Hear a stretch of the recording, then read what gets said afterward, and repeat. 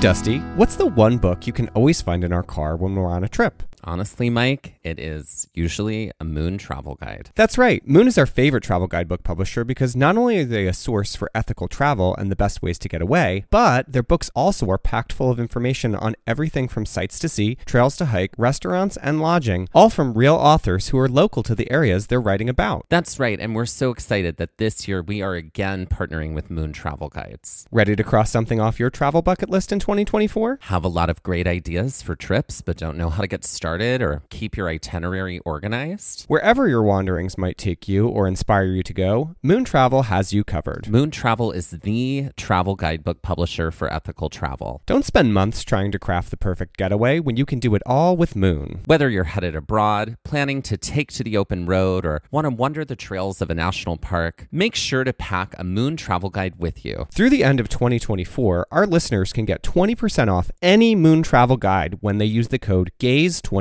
at checkout. That's amazing. And that is code GAZE24, GAZE24 for 20% off any Moon travel guide in Moon's entire library. And that is just for our listeners, and you cannot find that anywhere else. Be sure to visit moon.com. Head to our show notes and check it out and see Moon's entire collection of travel guidebooks. Hello and welcome to Gaze at the National Parks, the podcast. I'm Dusty. And I'm Mike, and welcome to our Season 4 Summit. If you're joining us for the first time, our Summit episodes succinctly summarize our season through 4 different lenses: visitorship, environment, history, and hiking trails. Our Summit on Visitorship examines crowdedness, accessibility, location to civilization, and a whole manner of things you might be curious about when you are visiting one of these parks. Our Summit on Environment takes a look at climate change and its effect on the national parks as a whole, and specifically the parks we visited this season. Today's Summit on Histories examines the past and present issues going on in the park from many perspectives, but especially that of the indigenous peoples that originally called that stolen parkland their home. And to help you out, this History Summit is sort of like a crossover of Quantum Leap and The Time Traveler's Wife. Okay, so time travel in entertainment. Specifically, Quantum Leap, Time Traveler's Wife. This is you've hit my buttons. Really?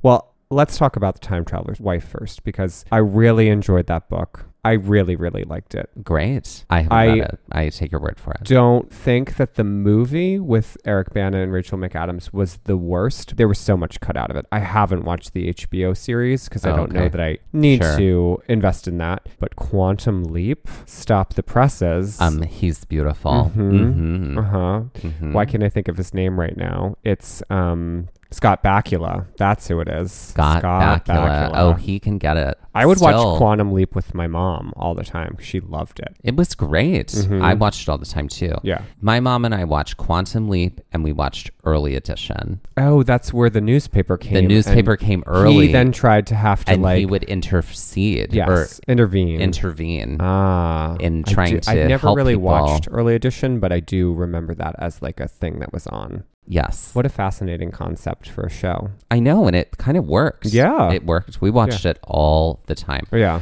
I think time travel is a great story element device. Sure. When it's used well. Correct. Yeah. I don't love it when it's used as like a Deus Ex Machina. To fix everything. Right. Yeah. At the end. Right. Which I feel like, didn't the Avengers do that? That was sort of their way out of... Yeah. I mean, I feel that like was the whole movie was based on that. It was used very intentionally there. Right. I don't feel like they used time travel haphazardly. No. There have been some people, and I can say this as a fan of Ryan Murphy. Ryan Murphy, I applaud you. You were like a sports team. I always show up. I'm always watching everything you produce. I've got the t-shirts. I'm here for it, even when I'm disappointed. I do feel like he used time travel in Apocalypse in a way that felt a little bit like last ditch effort to close out the story. Sure. And I just was like, can we just like get things super complicated and like leave them complicated? I'm okay if it doesn't all wrap up in a bow nicely, even that's if so much of life, even if it's an anthology series. Tell the story, do this one thing, and even if it doesn't resolve, like, you have all of this contract that you can always go back. You can always go back and, like, continue on from there if you wanted to. Yeah. But I feel like I'm more dissatisfied in this sort of like wrapping up everything as quickly as possible. Right. I'm like, you're committing to way too much story. Sure. This has become a conversation about Ryan Murphy and our disappointment in his use of plot. But time travel, I think, is very interesting. Yes. As a story. I'll buy in most times. Yes. Yeah. And especially if it stars Scott Bakula. That's true. Trigger warning. As with many reports on Indigenous people, today's Summit contains accounts of genocide. In case you are new to exploring the national parks, let's review the broad strokes when it comes to the history of this land. The national parks, sites of beauty, wonder, and pride in this land, also called America, are also living, breathing prime examples of European colonization. The stories told to us in elementary school about Thanksgiving and peaceful harmony are not true. This story was created by European colonizers to change the narrative to peace and harmony from the reality of pillaging, destruction, enslavement, and genocide that occurred and still occurs with colonization. For more information about this, we encourage you to listen to our episode from Season 3 titled Trail Mix Indigenous Peoples Day.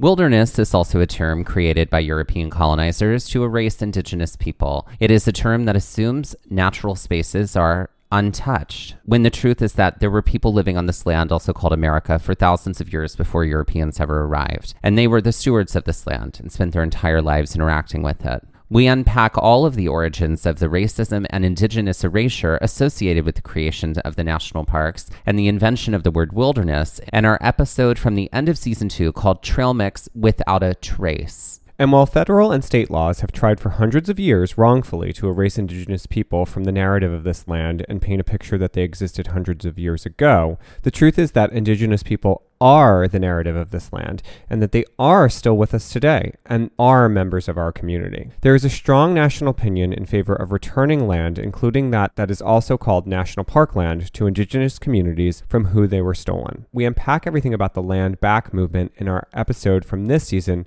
titled Trail Mix Land Back. Let's now take a look at the land also called Yellowstone National Park, which is found in the northeast corner of the land also called Wyoming. Yellowstone was the first established national park, and its history of indigenous erasure could serve as a case study for all of the national park spaces and for the country of America as a whole. In an interview with Smithsonian Magazine, Professor of Anthropology Doug McDonald explains, quote, "The big myth about Yellowstone is that it's a pristine wilderness untouched by humanity. Native Americans were hunting and gathering here for at least 11,000 years. They were pushed out by the government after the park was established. The army was brought in to keep them out, and the public was told that Native Americans were never here in the first place because they were afraid of the geysers. This is a story that was deliberately covered up and needs to be told. Most visitors to the park have no idea that hunter-gatherers were an integral part of this landscape for thousands of years," end quote. And as of January 2021, even the Yellowstone marketing material featured phrases like, quote, "When you watch animals in Yellowstone, you glimpse the world as it was before humans," end quote. This story of virgin wilderness is a complete and total myth. Humans have been inhabiting the land also called Yellowstone for 11,000 years since the mammoths and the mastodons. And evidence of their presence can be found for miles and miles. To say the phrase, quote, "glimpse the world as it was before humans," end quote, further erases Indigenous people from the story of the land also called Yellowstone and the greater narrative of this land also called America. There are 27 tribes with proven historic connection to Yellowstone. Some of them include Blackfeet, Comanche, Crow Creek Sioux, Nez Perce, Eastern Shoshone, Shoshone-Bannock, Standing Rock Sioux, Spirit Lake, Turtle Mountain Band of the Chippewa, and many others. Many Indigenous people passed through the land also called Yellowstone seasonally, moving from one place to another, while a small number of tribes stayed through the winter. One place of intersection for many tribes was the area also called Obsidian Cliff, located in what is now today the Norris Mammoth Corridor. Obsidian is a volcanic glass that is the byproduct of magma erupting from underneath the Earth's surface. Obsidian was sought out by many people for the creation of arrowheads and spear tips. According to the United States Geological Survey, quote, "Yellowstone was an epicenter for indigenous oral tradition and cross-country commerce. The region had been utilized by these indigenous groups since the end of the last glaciation. The shoreline of Yellowstone Lake is riddled with arrowheads, spear points, and preserved teepee rings, challenging the notion of a pristine wilderness untouched by human influence, end quote. When Yellowstone National Park was established in 1872, only one tribe, the Tukudika, remained. The Tukudika were also called sheep eaters because of the inclusion of bighorn sheep in their diet. They were one of the only tribes to stay year-round on the land. They remained there for 7 years until the park superintendent, Colonel P.W. Norris, incited their removal, claiming that they were a, quote, deterrent to tourism efforts, end quote. They were removed to the nearby Wind River Reservation. The Crow lived largely on the eastern side of the boundaries of the land, also called Yellowstone National Park. In the Fort Laramie Treaty of 1851, the western boundary of the Crow Territory was set at the Yellowstone River, or the Elk River, as many Native Americans called it. This set their land area at 38 million acres. However, in the Fort Laramie Treaty of 1868, that land size was lost, and it was shrunk from 38 million to 8 million acres. And as we know from the history of treaties, these are government documents that promise certain land provisions, sometimes in exchange for money. And they also are often vague, creating room for verbal agreements and reinterpretations that are not protected inside of the agreement. In short, it's like giving someone a shiny, beautiful box of promises that you never actually intend to keep. Sort of like the Republican Party. Right. Theirs are also filled with lies and hypocrisy. Yeah.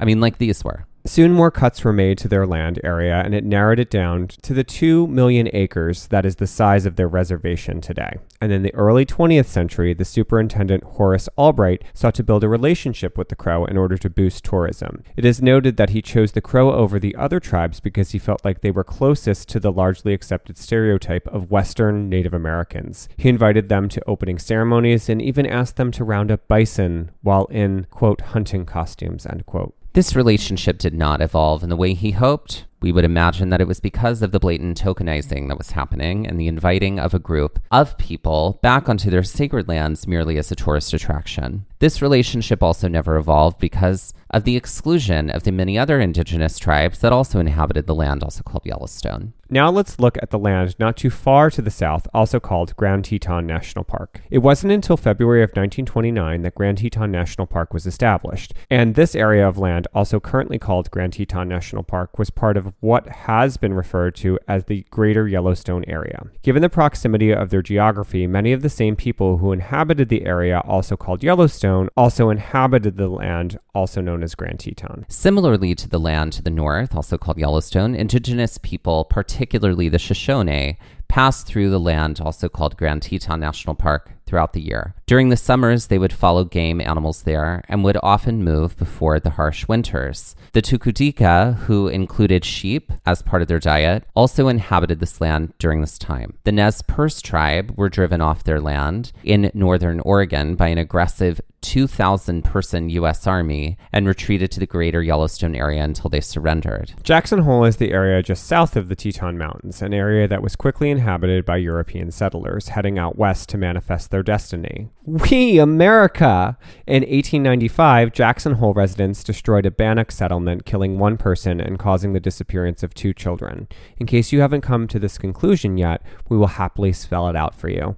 White people have always been the problem. White people are still the problem. And white people will continue to be the problem. In addition, laws and treaty provisions were created to prevent hunting and gathering, a rule that still exists in all national park spaces to this day. This led to the tribes of the area to go elsewhere to find food and resources. For information about the scientific formation of the mountains also called the Grand Tetons, go listen to our episode from this season called Trail Mix, The Science of the Tetons. And for more information about the journey to governmental designation of this land as Grand Teton National Park, go listen to our episode from this season called Trail Mix, The Jackson Hole Plan. I need to bring up something, and that is the word prehistory. I saw this word a lot in this research, and I see this word all the time. They often call indigenous people who inhabited this land the prehistoric people.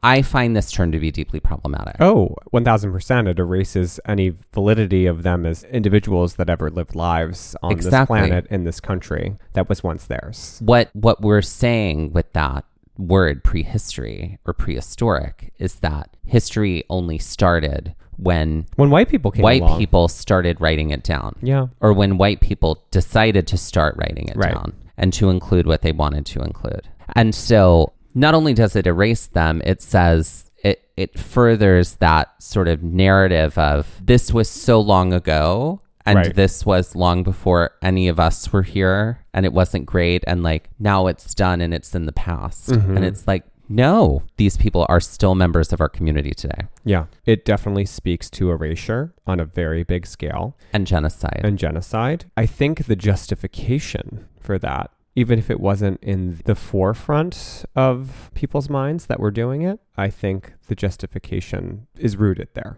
Right. Now, there is a whole lot to the indigenous history of these spaces.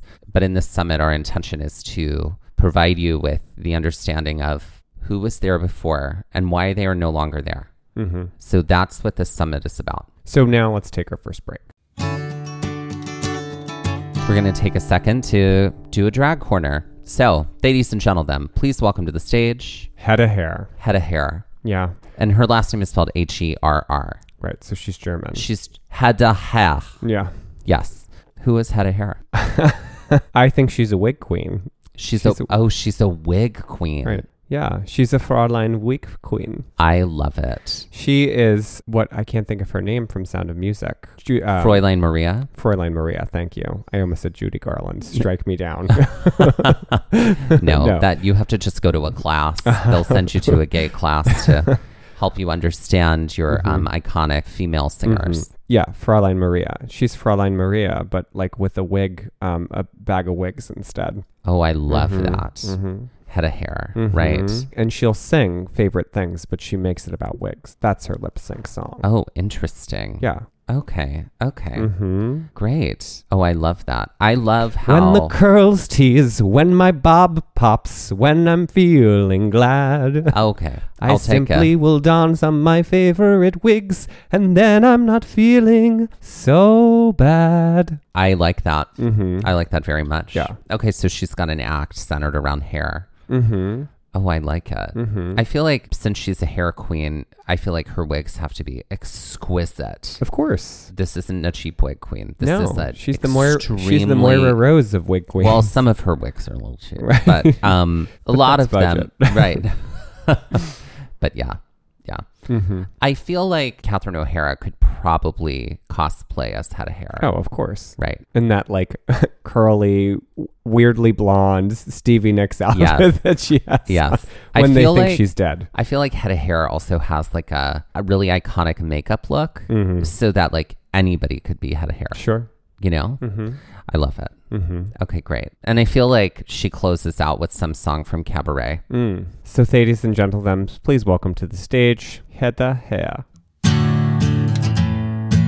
Finally, let's go north to the land also called Glacier National Park, found in the land also called Montana. This land was originally inhabited by the Salish, Kootenai, Pendorial, and Blackfeet peoples. The Blackfeet Confederacy is comprised of 4 bands, including Piegan Blackfeet, Siksika, Piikani, and Kainai. The Blackfeet would regularly go out and hunt, particularly in the Rocky Mountains that they referred to as the backbone of the world. The first formal interaction with the U.S. government was in 1855 with the signing of the Lame Bull Treaty, which supplied them with an Indian agent and annuities. However, tensions grew between the U.S. government and the Blackfeet. Naturally, tensions would occur if a group of people moved in and tried to take your land. This tension gave way to aggression, and soon led to the murder of a white trader near Helena by a Blackfoot person named Little Owl. On January 23rd, 1870, Major Eugene Baker was ordered to lead a group of 355 soldiers to enact an attack on the Blackfeet. The soldiers found 44 lodges near the Marias River, and the violence began. 172 adults were killed, as well as 50 children under the age of 12. It has been called the greatest slaughter on Native Americans by U.S. troops in a single event. And as though this couldn't get worse, the group of soldiers had misidentified this band of Blackfeet, as it did not include Little Owl. For a while, this was referred to as the Baker Massacre, but is now more commonly referred to as the Marias Massacre since. So we have this major event here Mm-hmm. in the history of Blackfeet people, Mm-hmm. where these 200 plus people were murdered, slaughtered in a genocide. And they were also wrongfully identified. This wasn't even the band that this group of U.S. soldiers was looking for. So it's a different group who were profiled and killed. What I'm curious about is like, why is this event? I have just learned of this event. Yep, me too. In this research. Yeah. So what I'm saying is like, why is this not taught? Well, because to the victor goes the spoils. Isn't that always the lesson of history? And why educate something that is a national shame? If you think about it, and, you know, especially now, as we're living our lives in this current hellscape, we choose, as a nation of people, we often choose to ignore the ugly, the inconvenient, the things that are shameful, and we brush them under the rug. And we rebrand. We're still doing it. Oh, we still do it. Yeah, and it's the American way. So we rebrand and we say, oh, what a beautiful landscape.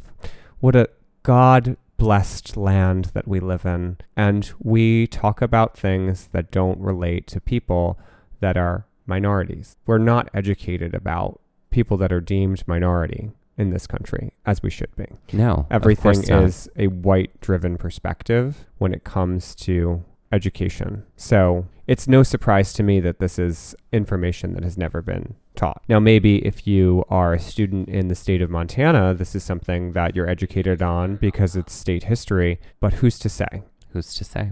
Soon the U.S. government started to slaughter bison, a main food source for the Blackfeet people. Go listen to our episode from this season titled Trail Mix Bison for a full report on exactly how the government eliminated this resource in order to control and eliminate a group of people. This slaughter led to much starvation. During the winter of 1883 and 1884, between 600 and 700 Blackfeet people died of starvation. After this, the Blackfeet offered to sell off the last portion of their mountainous land for $3 million to the U.S. government, who agreed, but only at a price of $1.5 million, and were given permission to still hunt and fish on the land. This land was used to create Glacier National Park in 1910. The Blackfeet became the wards of the state, and the $1.5 million was not paid in a lump sum, but in small payments over time. The Blackfeet were employed in the park and were also the most prominently featured image in the advertising campaign for Glacier, particularly appearing along the Great Northern Railway. In 1932, the U.S. reinterpreted their agreement with the Blackfeet and definitively ruled that they were not allowed to hunt or fish inside of Glacier National Park. And when claims resurfaced in 1973, the U.S. ruled that the Blackfeet would be able to access Glacier National Park without paying an entrance fee. How generous. Right. Starting in 1982, Glacier National Park created the Native America Speaks program. From the Glacier Conservancy website, it is described as, quote, the longest running Indigenous Peoples speaker series in the National Park Service system. This inspiring program began in 1982 and provides visitors with connections to the history, culture, and language of Glacier National Park's First People. Through this sacred connection to Glacier National Park, the Glacier Conservancy has devoted their efforts to building lasting relationships and preserving the traditions, language, and the land of Blackfeet, Salish, Penn, Dorial, and Kootenai peoples. It goes on to say, quote, now celebrating its 40th anniversary, the Native America Speaks program has been the cornerstone of Glacier's Tribal Community Engagement Project. Your support funds over 100 events in Glacier each year, attended by more than 7,500 visitors. This award-winning program provides a unique window into the meaning and histories of the place we now call Glacier National Park, from the different perspectives of the Blackfeet, Salish, Penn Dorial, and Kootenai peoples. With continued Conservancy support, the park will employ a full-time ranger to enhance relationships with local tribal communities. It will also support a VISTA volunteer to help create training programs enabling young Blackfeet to find employment in Glacier, and will fund over 100 Native America Speaks presentations throughout the park on the Blackfeet Indian Reservation. End quote. Unfortunately, we didn't get to attend a Native America Speaks presentation when we were in Glacier. Right. We talked about it. Yeah. We looked at the schedule and ended up not working out that we were able to go. There's a lot of perspective that we don't have about this program. I'm glad that there is opportunity and space for the voice of the Native American community. There is part of this language that does feel a little like an advertisement. Mm-hmm. I'm thinking about all of the advertising that was done, like using Blackfeet people on the Great Northern Railway. Sure. Still feels like pennies Yeah. compared to what this group of people had before this became Glacier National Park. Right. Well, it's just, let's take everything away, but hey, here's this opportunity for you. Right. Like, it's it's like the slimmest sliver of like pie, given back. It's like, okay, well, yeah, we did take everything from you.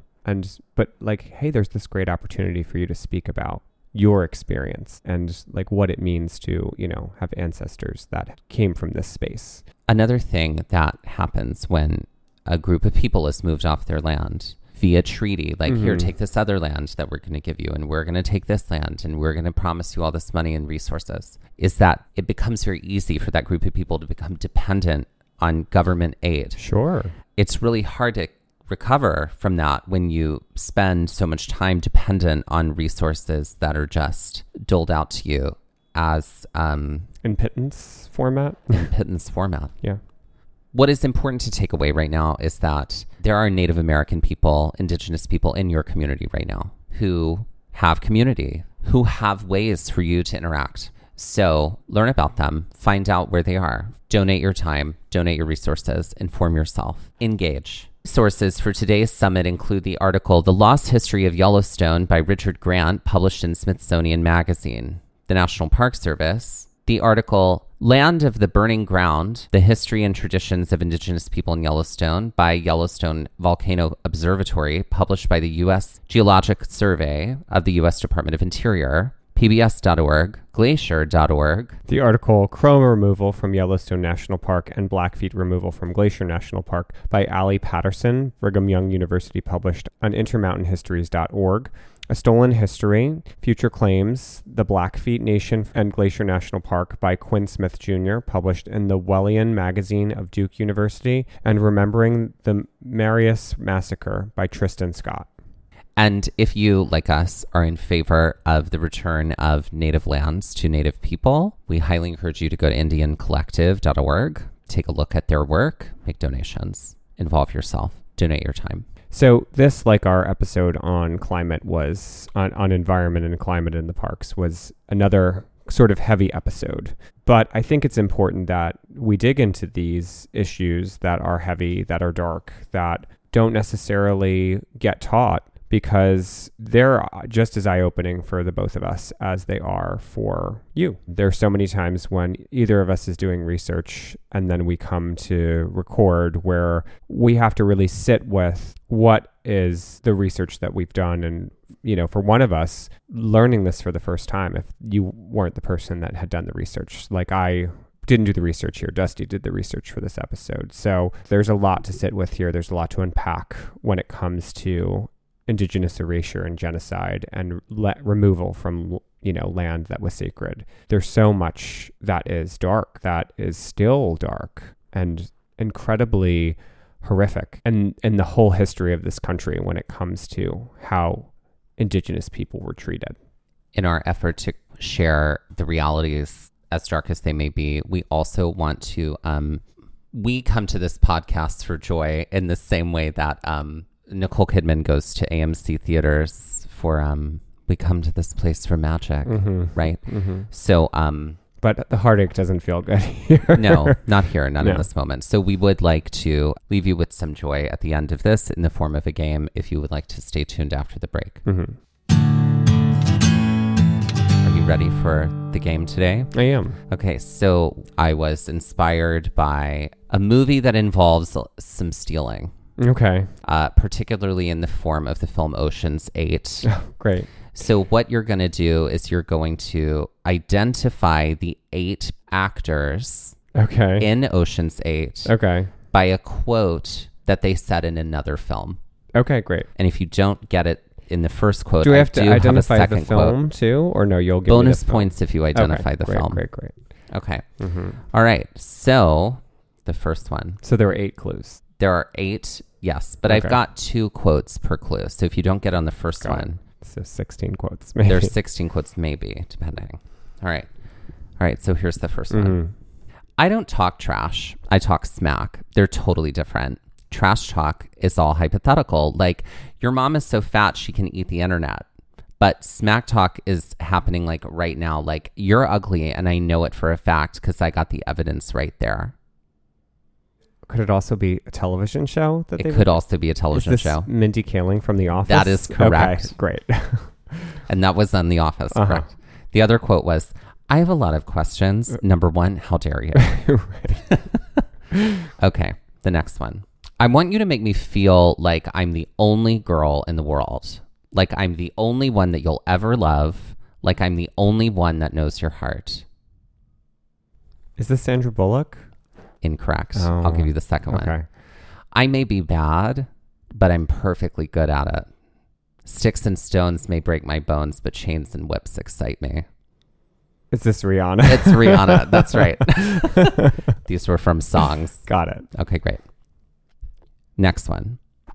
I'm also like, oh my God, who was everybody in this film? Like, I know the women, but I'm like... Okay, here we go. Okay. More than one side. You're Dr. Jekyll and Mr. Jackass.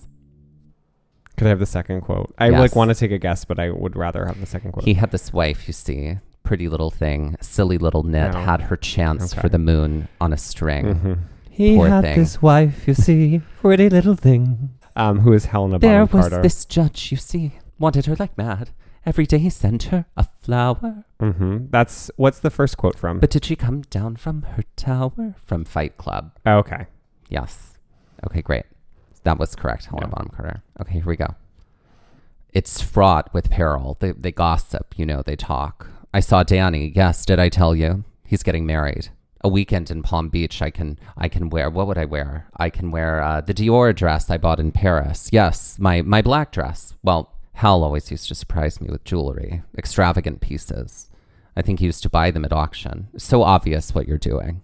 You think I don't know? French au pair.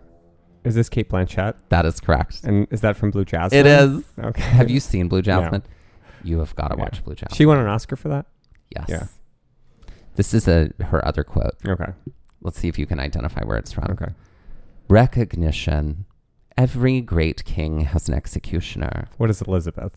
Not the Golden just Age. to execute people, but to also execute their it's vision. Thor, Ragnarok. But mainly to execute people. Still, it was a great honor.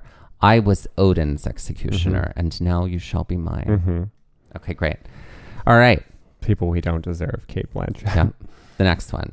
Okay, there are two things I remember about my childhood. I just don't remember it being this orange. First, I remember being with my dad. He would get these far-off looks in his eyes, and he would say, life doesn't always turn out the way you plan. I just wish I'd realized that at the time he was talking about my life. Who is Sandra Bullock from While You Were Sleeping? That is correct. Yeah. That is correct. Yeah. The other quote was, do you believe in love at first sight? Nah, I bet you don't. You're probably too sensible for that. Or have you ever seen somebody and you knew that if only that person really knew you, they would of course dump the perfect model they were with and realize that you were the one that they wanted to just grow old with. Have you ever fallen in love with someone you haven't even talked to? Have you ever been so alone you spend the night confusing a man in a coma? That was the other quote. Was that from The Lake House? No, that was also from While You Were okay. Sleeping. The Lake House. It's a movie I've never seen, but I'm making a guess. Next one. There's some weird time travels happening there, right? There's letters in mailboxes Yeah, or that's alternate sort of how it timelines. works. Something's happening. And that was written by David Auburn, who wrote Proof. Oh. The Jake Gyllenhaal and... Well, yeah, that was the film, Yeah. but it was the play that won the Pulitzer. Pulitzer. Yep. Good for you. Walking away from Nick and his family's fat-ass property portfolio, you have no net worth, but you have integrity. That's why I respect you. Is this Aquafina? That's right. From what movie? I don't know. Crazy Rich Asians. I see. I've never seen Crazy Rich Asians. You'd I love have to it. see it. You would Yeah. love it. Yeah. Okay, next one. Tell me, how does my mother, or any other person for that matter, go into a parent-teacher conference and come out with a date? Is this Sarah Paulson? Incorrect. I'll give you the next clue. I was trying to think who's left. Oh, it's Anne Hathaway? Well, I'm giving you the next clue. Oh, God. Okay, great. Here we go. Okay, you know what? I don't feel protected. You try living for 15 years thinking you're one person, then in 5 minutes you find out you're a princess. Just in case I wasn't enough of a freak already, let's add a tiara. They're both from Princess Bride, and it's not Princess Bride. Oh, The Princess Diaries. The Princess Diaries. And it is Anne Hathaway, Anne correct. Hathaway.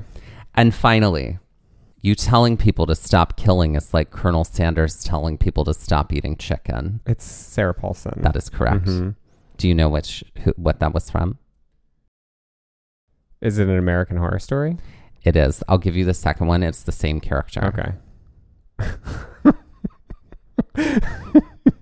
Tell me you love me. Say it. Say I love you. I would really like, and all of it will go away. I'd really like the other quote though. No, the other quote is unfortunately something I can't repeat. R-rated. It is definitely R-rated. What is Hotel? And her character was Hypodermic Sally. That is correct.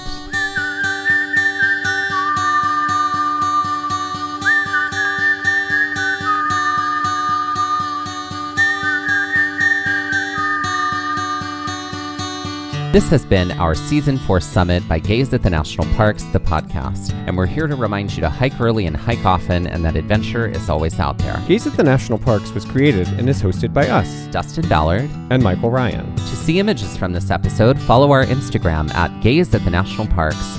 To contact us, email us at gazeatthenationalparks@gmail.com. And to find out more about the parks visited on this show, visit our website, gazeatthenationalparks.com. That's Gaze, G-A-Z-E. All original artwork featured on Instagram, on our website, and in the Gaze Shop is by me, Michael Ryan. All original music was written by Dave Seaman and performed by Dave Seaman, Mariella Klinger, and Sean Sklios. Our music producer is Skylar Fortgang. This episode was edited by me, Dustin Ballard. We would also like to acknowledge that while recording this episode, that we were on the traditional and stolen lands of the Lenape people, also known as Middlesex County, New Jersey.